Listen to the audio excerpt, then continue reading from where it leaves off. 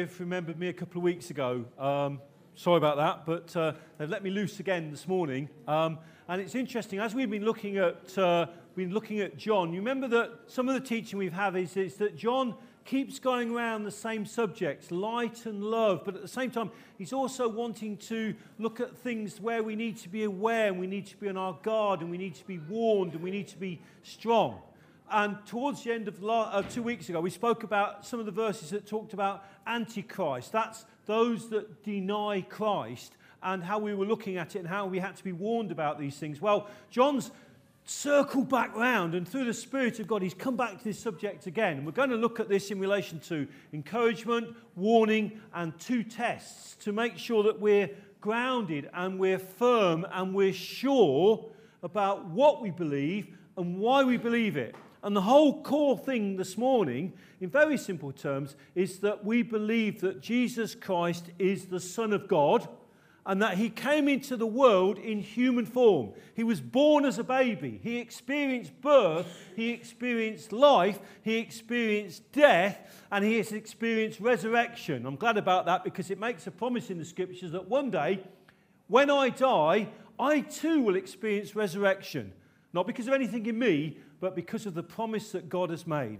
And one of the things that I have found through my years of life, I've now hit sort of 62, so I'm at the older end of the spectrum, as it were, is that God is faithful and God's word is true. Time upon time upon time, I've seen a faithful God, a true God, that his promises and his word is true.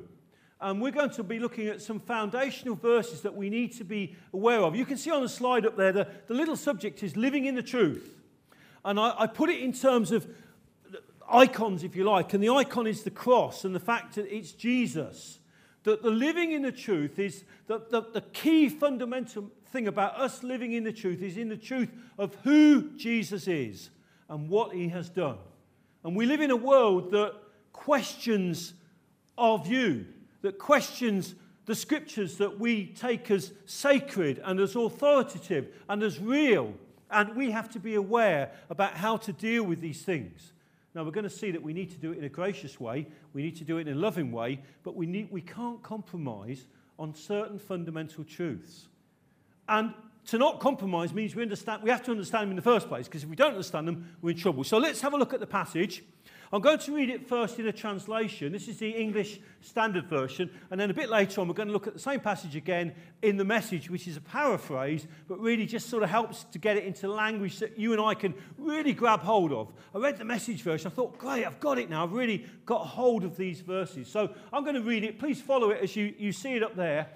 The most important thing to me today is that you take home God's word, that you put it in through the eye gate, you put it into your mind, and hopefully you drop it into your heart. And it there germinates, and it there flourishes, and it there touches your heart and your life through the work and the person of the Holy Spirit. That's what's important to me, is the Scriptures. I'll say some of the things, and you may remember some of them, and you may not. But if you can just hang on to the Scriptures, then that's a good thing that you've done this morning. Beloved, do not believe every spirit, but test the spirits to see whether they are from God. For many false prophets have gone out into the world. By this you know the Spirit of God. Every spirit that confesses that Jesus Christ has come in the flesh is from God. And every spirit that does not confess that Jesus is not from God. This is the spirit of the Antichrist, which you heard was coming and now is in the world already. Little children, you are from God, and you have overcome them, for he who is in you is greater than he who is in the world. They are from the world, therefore they speak from the world, and the world listens to them. We are from God. Whoever knows God listens to us. Whoever is not from God does not listen to us. By this we know the spirit of truth and the spirit of error. And I'm sure that God will bless those Scriptures to your heart because they are very important and we need to be grounded in them. The first thing I want to do is just go through some Scriptures that just reaffirm, they're all from the Gospel of John, that reaffirm what John was saying in 1 John chapter 4 about the fact of the flesh and blood, if you like, nature of the Lord Jesus Christ, that God, the Son, came into this world, born as a baby, and the things that we've said, lived the life, experienced death, experienced resurrection. And so here's the Lord Jesus. He's there standing before Pilate. Then Pilate said to him, "So you are a king?" Jesus answered, "You say that I am a king. For this purpose I was born, and for this purpose I have come into the world, to bear witness to the truth. Everyone who is of the truth listens to my voice." Pilate said to him, "What is truth?" So when we look at the person of the Lord Jesus, the Son of God, in his humanity, when he speaks truth. But he doesn't just speak truth in a sort of a, I can say a load of stuff and you can say, "Oh, Pete, I'll take it or leave it. That's your view. This is that. This is the other." When Jesus speaks in the Scriptures, his word is authoritative. Do you remember that on a number of occasions he would speak to them? Quite often he would back up that speaking by a miracle, and they would say, they gave praise to God, which was fantastic, and they said, "This man doesn't teach or speak like the scribes who teach, but he speaks with one who has authority." And I'll give you one example miracle of that. Do you remember that time when that man couldn't walk and he was taken by his 4 friends, and they climbed up onto the roof and they ripped the roof apart? I don't know what the owner of the house thought about that. And they lowered the man through, and Jesus, as he saw him coming down, he said to him, he didn't say, "Get up and walk." He said, "Son, your sins be forgiven you." Now, the religious people that were in that room listening, ringside seats, listening to what this rabbi was talking about, said, "Who can forgive sins but God only?" Well, they were right, because standing before them, if they would have opened their eyes and seen, was the Messiah, the anointed one, the Son of God. But he said, to show you that I have that authority, he said, "Get up and walk." And the man took up his bed and he walked. And that was showing that he had the authority because of who he is, the Son of God, that it's only God has the right to forgive sin. I could forgive you for doing something against me in that sense. I can forgive you. But sin, remember, is not only against, say, me as a person, but it's against God. And so it's God that forgives sins, not me. And it's what God does in relation to those sins, which is why Jesus came into the world. He didn't come into the world as some great triumphant King of Kings and Lord of Lords and leader on a great power base to blow out the Roman army. He came as a Saviour. He came to seek and to save that which was lost. He came to serve and to give his life a ransom for many. He came into the world to deal with the thing that separated you and I from God, which was sin. And by his life and by his sacrifice upon that cross and by the shedding of his blood and the sealing of that sacrifice that he'd offered to God, by that shedding of that blood and that new covenant, that New Testament, we can have eternal life through the person and the work of the Lord Jesus Christ. I hope you all believe that.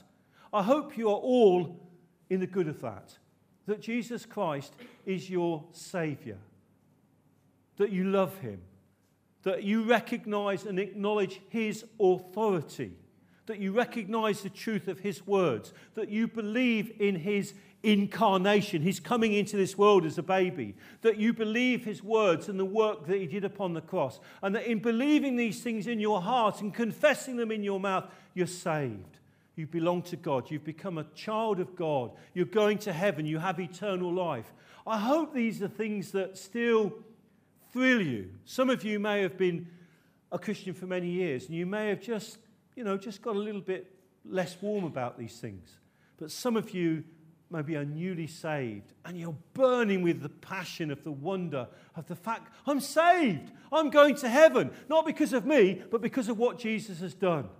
That God looks at me, and that lovely hymn that we sang just about, God looks at me, and because of what Jesus has done, he imputes righteousness to me, not because of anything I've done, but because of what Jesus has done. And so the Lord, as Jesus spoke to Pilate, he spoke about truth. And it's in this context of truth. What is truth? Now, here's a couple of other scriptures just to think about these things. And just to confirm what John was saying in the epistle, where he says, flesh and blood, that those that people that deny that Jesus came in the flesh, then they're not of God. The Word became flesh and made his dwelling among us. We have seen his glory, the glory of the one and only who came from the Father, full of grace and truth. There's another verse in a minute that we're going to look at, and both of them have got the word grace and truth. I want you to be clear that you must be grounded, you must be embedded in the truth of the Word of God, that Jesus is the Son of God, and that it was by his death that you can have salvation, and by him alone. But at the same time, when we see Jesus, there's verses that are wonderful that say grace and truth. So you may be talking to somebody that's utterly sincere in what they believe and that are totally committed to their lifestyle and their belief or whatever it is. And so you're going to say something that could be completely the opposite. They come from a world position and you come from this position, and you're going to talk to them about Jesus. So when you do it, you've got to be gracious. It's not about winning an argument. It's not about pounding them down. It's not about overwhelming them with your knowledge of the Scriptures and blowing them away, because they might end up walking out hating you. But if you can show them love and you can show them the reality of the wonder of what God has done. Christianity is so powerful, and it causes fear amongst so many other religions because they know the power of it, of a personal relationship with God, of sins forgiven, of eternal life. But it all hinges around who Jesus was and what he did. And so we must be clear, and we must be firm, and we must put God's word into our heart, and we must be willing to speak God's word faithfully and truly, but gently and graciously. Live it out. I've got some people that, there's one guy I used to take to work, and we had many a conversation. He was a Muslim, and I was a Christian. And we made it very clear about our different views. And we talked a lot about Ishmael and things like that, because he was pleased that I knew the Old Testament. We talked about it. But at the end of the day, he was still my friend. I didn't drive him away, and he didn't drive me away. We had to acknowledge at the end of the day, we were both fairly firm in our positions, but we managed to keep a friendship going. And that was important, because he would then watch what I said. Did what I say stack up with how I live my life? The same as I could look at him and see if what he said stacked up with his life. So that's a bit of a challenge. It's a challenge to us all that when we look at the Lord Jesus, it was grace and truth. Dude, he would have compassion and he would speak truth, but he would do it in a gracious way. You think of that passage. Some people say it's not in some of the Gospels. There's a passage in John where it says that a woman was taken in adultery and was brought before the Lord. And there he was. He was in the temple and he was writing. And they said, he said, "What do you think? What's your judgment, Rabbi, about this woman?" If the Lord knew the Scriptures, that if a person was taken in adultery, it was both the male and the female that were brought forward, both of them, and then it had to be in the evidence of 2 witnesses or more. That's the Old Testament teaching. So they broke all the rules. They brought one person. I suspect it was a trap. This woman was entrapped into what happened, which is sad. But look at the grace of the Lord Jesus Christ. He said, he said these words. He says, "Let him who is without sin cast the first stone." And it said, from the oldest to the youngest, they all left him. And there was the Lord, and there was the woman. And he said, "Woman, where are the witnesses? Where are your accusers?" And she said, "There's nobody here." He said, "Neither do I condemn you," because he was only one and he wasn't even a witness. "Go and sin no more." What love, what grace. That there was a woman that saw somebody that showed compassion when she was in the most awful of circumstances. Because here is a man, he didn't compromise truth, but he showed grace. Now that's a challenge to you and me in this world in which we live. To not compromise on the truth of what we're looking at, verses like that. To not compromise on the truth of the deity of the Lord Jesus Christ, of his humanity, the one that is God, the one that is man. To not compromise on those things, but be gracious in the way that we live and talk to other people about those things. Grace and truth. The law was given through Moses. Grace and truth came through Jesus Christ. Again, in the Gospel of John. If you were to look at the 10 Commandments, if we all stood up together and I started reading through the 10 Commandments to you and said, right, when you get to a commandment that you've failed in, we'll be gentle about it, sit down. Well, I probably would be sitting down first, but by the time we finished, there would be nobody in this room standing, because the law and the standard of God's holiness would condemn us all. We would all fail. We could not live a life that would please and honor God. We do our best. And so God brought in a system of sacrifice and of a blood that had to be shed, an animal that had to die to cover that sin. But ultimately, it was all heading up to that one great sacrifice of the Lord Jesus, when he was going to shed his blood, when he was going to die, when he was going to deal with sin. This man, after he had offered one sacrifice for sins forever, sat down. Sitting down implies finished. What a great work. So the law condemned us. But then God saying, look, I know you can't, you're condemned by the law, but it just makes you understand that you're sinners that have a need. And so the Saviour came to deal with the sin and to deal with the need, to bring men and women, young people, back into a relationship with God through the person and the work of the Lord Jesus Christ. The law was given by Moses. The law condemned me. But grace and truth came through Jesus Christ, and Jesus saved me. These are great truths that we need to get hold of. And this is one truth that in this world in which we live offends people. I've heard of people, Christians, that have been quoting from the Word of God in this country and have been arrested by the police for quoting a verse like this, because this verse is an uncompromising verse. It's still the Word of God. I can't pick and choose what I have to say, don't worry about this verse, I don't really believe it. I do believe it. I am the way, the truth, and the life. What a tremendous statement. And this is the bit that really gets in the core of many people. No one comes to the Father except through me. The only way that I could be saved is through a personal relationship with the Lord Jesus Christ. Nobody else. By grace are you saved through faith. And that not of works, that not of yourself, not of works, lest anyone should boast. It's not my works that saves me. It's not my goodness that saves me. It's not that I'm a nice person or not that saves me. It's the faith that God has given me to believe in the person and the work of the Lord Jesus Christ. So these words that Jesus spoke are the truth, because remember, we are associating the Lord Jesus with his words being authoritative and truthful, but at the same time gracious. But he didn't compromise on the message that he had to say. He didn't say, actually, there's lots of ways you can come to God. He knew that the only way that those people that he spoke to was through the work that he was going to do upon the cross. That was the only way that they could have a right relationship with God again. It's the only way to this very day that premise still continues, that the only way that I can have a relationship with God is through the Son of God as Jesus Christ and his work and his death upon the cross. So it's I am the way, the truth, and the life. No one comes to the Father except through me.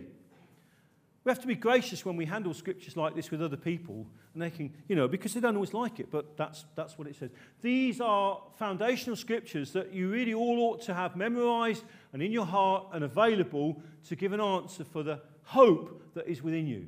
The scriptures say to be instant, in season, and out of season. That means when it's convenient and when it's not convenient. To be instant, in season, and out of season, to give a hope to give an answer for the hope that is within you. You meet some people over a period of time at work. They'll talk about football. They'll talk about what they did at the weekend and everything. They don't like to talk about God. We'll see a bit of that in a minute. But when you do get that odd little occasion here and there, and it might just be one little opportunity, how are you going to do it? You don't want to come at them like as I said, like a steam train. But the moment you can slip a scripture here, slip a scripture there, these are wonderful things. And you just have to take those opportunities as and when they come along.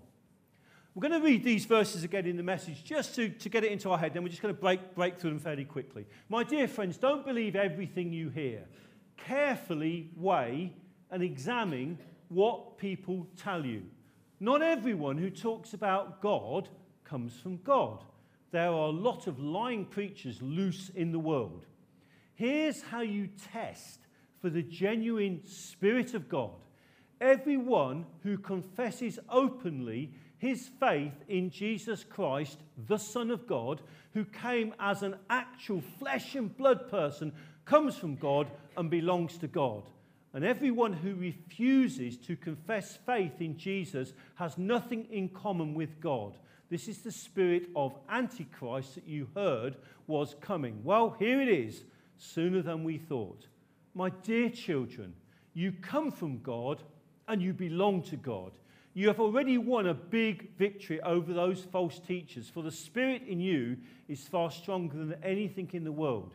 These people belong to the Christ-denying world. They talk the world's language, and the world eats it up.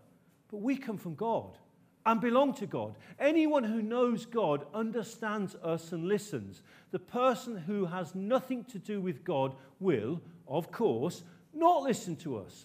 This is another test for telling the spirit of truth from the spirit of deception.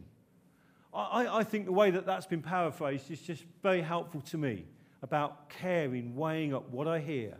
How does that stack up against the Scriptures? What are people's attitudes to the Lord Jesus Christ? What am I going to do about these things? And I think the way that's been put is a great help to me. Now, let's have a little look at it. It starts off with a warning. My dear friends, don't believe everything you hear. Okay, and it goes on there. You can see the words. There are a lot of lying preachers. Well, there's another little verse in Matthew chapter 7, verses 15 to 16. It says, beware of false prophets who come to you in sheep's clothing, but inwardly are ravenous wolves. You will recognize them by their fruits. Are grapes gathered from thorn bushes or figs from thistles? I love that picture. When I found it on the internet, I thought, fantastic. It's a serious thing that people can appear in a way that can be disarming and can come among you and can start coming to a church, and yet they have an agenda or a worldview or a belief system that actually isn't in line with the Word of God. And so they're spoken of, it's quite heavy language, as a ravenous wolf. But on the outside they look like a sheep. But they want to tear you up, they want to destroy you, they want to eat you up. So one is that beware to recognize those things. And one of the ways that you can recognize them is through the fact that they're fruits. Because he says, do you get grapes from thorn bushes or do you get figs from thistles? Well, you don't get a wolf from a sheep. And so it's this idea of these opposites. So you've got to look at what they do, look at what they say. Just as everybody's got every right to look at what I do and look at what I say, and the same of you each. That, we live as Christians that does what we say stack up with what we do? So it's actions and words, and in the context of other people that you deal with, in a gracious way. But it's a warning. Beware, they're amongst you. Don't be surprised. There are people out there that look like sheep. They say the right things, they do the right things, and yet something is not quite right because inside, in their heart, they're like a wolf. And they have an agenda that is not in line with God's word. It is not of God. And so we have to beware of these things. And by the fruit, you can look at them sometimes. So that's the one. That's a warning, first of all. Then there's a test. Here's how you test for the genuine Spirit of God.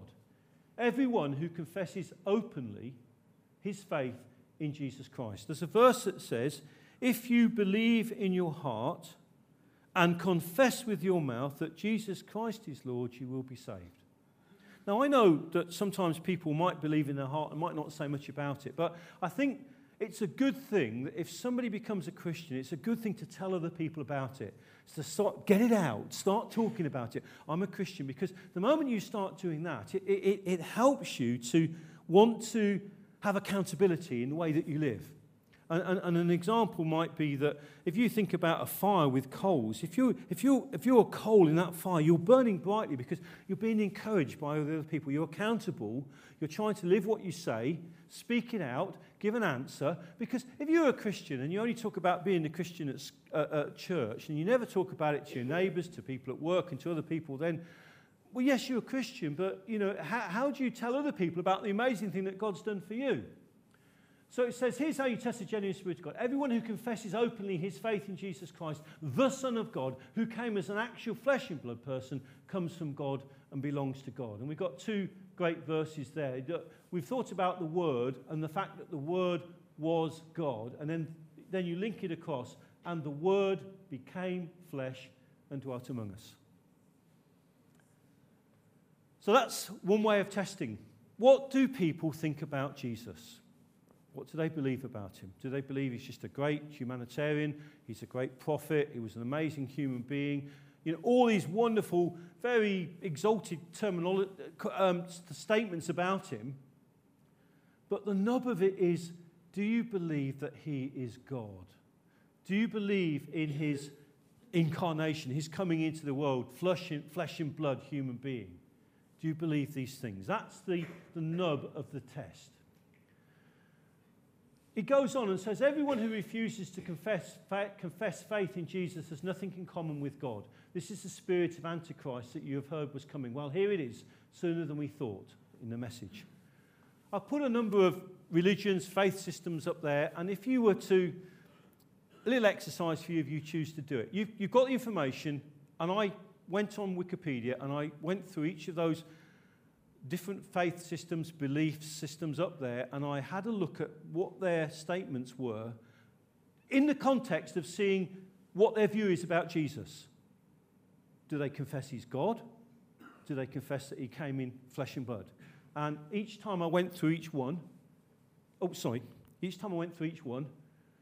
of having to put a tick, I had to say no, no, no, no.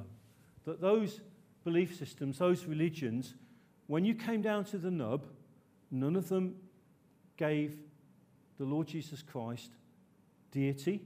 None of them took that view about his flesh and blood. It says in 2 John chapter 1 verse 7, for many deceivers have gone out into the world, those who do not confess the coming of Jesus Christ in the flesh. Such a one is a deceiver and the Antichrist. Now, that's a challenging thing in the world in which we live. So all I ask you today is that it's not that you're going out there looking to destroy and to bring down and to attack other people's belief systems and religions, but that you're willing to give an answer for what you believe. Because if you're willing and you do that faithfully and you handle the scriptures and you speak the word of God faithfully, God's Holy Spirit can do the great work. He's the one that can touch the hearts of people that have got a diametrically opposed to you in terms of what they believe. Your responsibility is to be faithful to God. Your responsibility is to confess with your mouth that Jesus Christ is Lord. Your responsibility is to acknowledge that he came in the flesh. That's your responsibility. And then to give an answer, as I've said, to those that ask you the questions. It's down to God and the Holy Spirit, how he deals with people that start from such a different place, perhaps know nothing better, perhaps have never thought of it in any other way. It's good that we can have an understanding, but as I said, it's not my aim to break these things down. It's my aim to give a faithful answer and to do it in a gracious way. You need to do these things. Because it says, of these systems, if I can use that language, they profess to know God, but by their deeds they deny him. So if they're not acknowledging Jesus Christ as the Son of God, and they're not acknowledging his human birth, then their deeds aren't stacking up with what the scriptures say. And at the end of the day, I have to look at the word of God as the authoritative guidance that I have. I have to believe the scriptures. I don't have any choice in the matter. That's what I believe. That's what is the truth to me, because Jesus is the way, the truth, and the life. But then John just does a little section on encouragement. My dear children, you come from God and you belong to God. You've already won a big victory over those false teachers, for the Spirit in you is far stronger than anything in the world. Some of you remember a couple of weeks ago I spoke about, you remember John was talking about those fathers, he sometimes called them war veterans, those young men and those children. And he was talking about the young men being strong because they'd had a victory. And I spoke about the fact that sometimes we can win a battle, but we're in a war. Remember the scriptures in it, I think it's Ephesians chapter 6, says, we wrestle not against flesh and blood, but against principalities and spiritual wickedness on high. We have a warfare. And we have armory and equipment to help us in that warfare, because the power behind those things that want to deny the deity of the Lord Jesus and deny his humanity and his deity is the devil. and the whole system that he sets up, whether it's as an angel of light to offer something that's counterfeit but enough to fill the God void, or whether it's like a lion that roars and tries to persecute those that are firm in their faith, the devil wants to destroy and to break down anything that's associated with God and that which is good. When God looked in creation, he said it's good. It's very good. And the devil wanted to destroy marriage. He wanted to break down Adam and Eve's authority that God had given them. He wanted to do these things, and he used the scriptures, and he attacked them.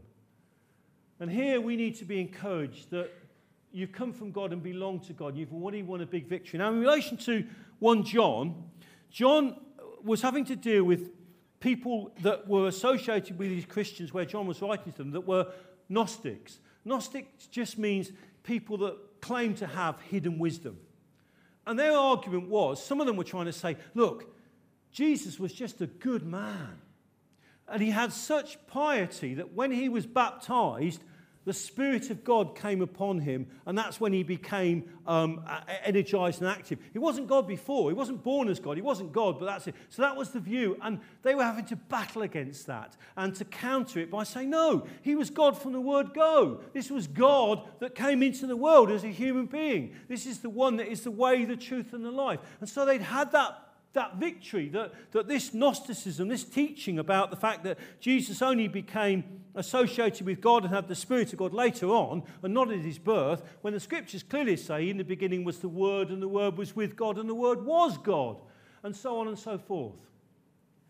We need to remember when things are difficult in this world, when we seem to see so many world systems that seem so arranged against Christianity and all the things of us wearing symbols and of living and being a Christian and preaching the gospel and reading the Bible, then we have to remember Romans chapter 8, verse 31, if God is for us, who can be against us? That doesn't mean that we're going to have a fantastic life, that everything's going to be easy, that we're all going to be rich, that it's going to be simple and a bed of roses because we become a Christian. God doesn't promise that. What does he promise? Eternal life. What does he promise? That we have a relationship with God as children of God, as sons of God. He promises these things. It doesn't mean that your life's going to be easy. But always remember that deep down, at the back of it all, you have God backing you up. You have God there as your foundation. God who loves you and cares for you. God who sees you. If God is for us, who can be against us? And against all those things that come against us, God's still there, and he's faithful. The Spirit in you is far stronger than anything in the world. And I love the idea of having that picture there, just to encourage us, just to help us along. Some of you might be finding it tough at the moment. Some of you might be even questioning your faith, or wondering, why am I bothering as a Christian? Why am I doing these things? Be encouraged. Stand firm in what you believe. Meet with your brothers and sisters. Be ready to give a word. Just keep going. Because we're not in a sprint race. We're not, I'm a Christian, I'm going to do amazing things. We're in a marathon. And a marathon is day after day after day after day. Picking myself up, rubbing myself down, and going on as a Christian. Looking ever towards the Lord Jesus Christ. Because it says, your word is a lamp to my feet each day, and a light like a lighthouse to my path. The long distance goal is over there. But each day I've got to go along with my lamp and just keep going. Because then what's my lamp? My lamp is God's word. And I have to just keep going. And I have to just keep battling day after day. And so do you. Some of you have it good and some of you have it bad. And some of you are well and some of you are ill. And some of it's not easy. But keep going. Because in keeping going, you please God. And I'll tell you what, you please a great crowd of witnesses. Because if you were to look in Hebrews chapter 11, it says, therefore, let us lay aside the sins that do so easily beset us, and let us run with patience the race that is set before us, looking unto Jesus. And before that it says, therefore, seeing we are surrounded by so great a cloud of witnesses, let us run with patience the race that is set before us. Do you know that that cloud of witnesses are people that have gone before, that have run the race? My mum and dad, my grandparents are there, watching Pete sort of struggling along each day, battling along, finding it tough, finding it difficult sometimes, going well other days. There's a great cloud of witnesses that are looking at each of you as you run that race, as you keep going, looking unto Jesus, the author and finisher of our faith. He's the one, and the Spirit of God is within us, and he is the one that can help us. So we come to the last slide. Final test, another test. We've had a test at the start. So we've had a warning, we've had an encouragement, we've had a test, we've had these things here, and it says the final test. These people belong to the Christ-denying world. They talk the world's language, and the world eats it up. Do you ever sort of realise there are days when you think, I don't know, I don't seem to quite fit in. I don't feel comfortable giving approval to this and that, and this standard and that thing, and this and that. And I don't quite fit in. Well, the reason you don't quite fit in is because you don't belong to this world any longer. You're going through it, but you're an ambassador for Christ. So you should feel uncomfortable with some of the things that the world thinks perfectly acceptable. Some of the standards and the laws that are passed that are completely opposite to what God teaches. No wonder you feel uncomfortable. I feel uncomfortable. They talk the world's language and the world eats it up, but we come from God and belong to God. Anyone who knows God, understands us and listens. The person who has nothing to do with God will, of course, not listen to us. Now, of course, I had to get the right sort of picture. I couldn't have a young man or a young woman or an old man or I thought I'd better get something that's a bit neutral. So I got that cartoon. But look, every one of them has got their hands over their ears. They do not want to hear. They do not listen to us. How often have you found that you've started to have a conversation and somehow you got past the football and the caravanning weekend and everything else, you've suddenly got onto something that's just getting in a direction that's interesting. And you may have just popped out a scripture or said something, I went to church on Sunday and the pastor talked to us about this. And then and within about half a second, sometimes that people they want to get on to, how Man City did at the weekend on the football, how Northampton Saints did. They want to get anywhere than talk about the things of God. They do not want to listen to the things that actually excite you. One of the greatest buzzes I have in life is sitting down with a brother or a sister and talking about the scriptures. And I've got one guy here called Andrew. He knows how much I love having a chat about the scriptures. And I don't do it enough, and that's to my shame. But I love talking about the Bible. I love talking about the Word of God. That's my great buzz. That's what I really enjoy doing when I get the opportunity. And, that Andrew will listen to me, and I'll listen to him, and he'll give me a point of view, and I'll pick up a point of view, and I'll learn something. And I'll think, file that away, Pete. Just think about that. That's a good way I can talk to somebody else about that. They don't want to listen to what we say. This is another test of telling the spirit of truth from the spirit of deception. In John 16, verse 13, as we finish, then the spirit of truth comes. When the spirit of truth comes, which he has now come, he will guide you in all truth. With learning the word of God, even if it's by rote, the other thing that you need to do is to allow the Spirit of God to work in your hearts.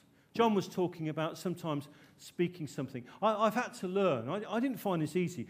Trix and I, we call it nudges.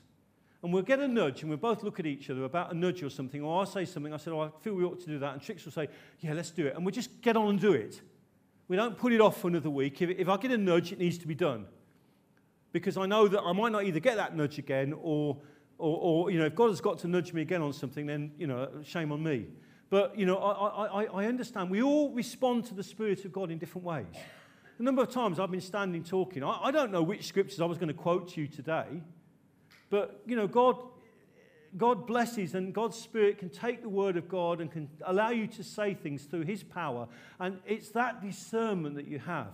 You couple the Scriptures and the Word of God with the Spirit of God, and you've got something that's very powerful, something that isn't easily broken because it's true.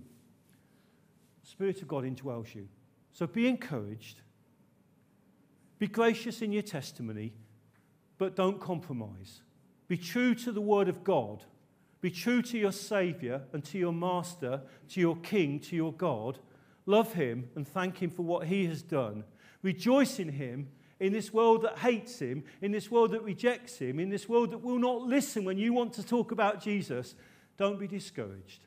And may you be encouraged in your walk and in your life as you go on. May you take encouragement from these verses in the book of John. Thank you.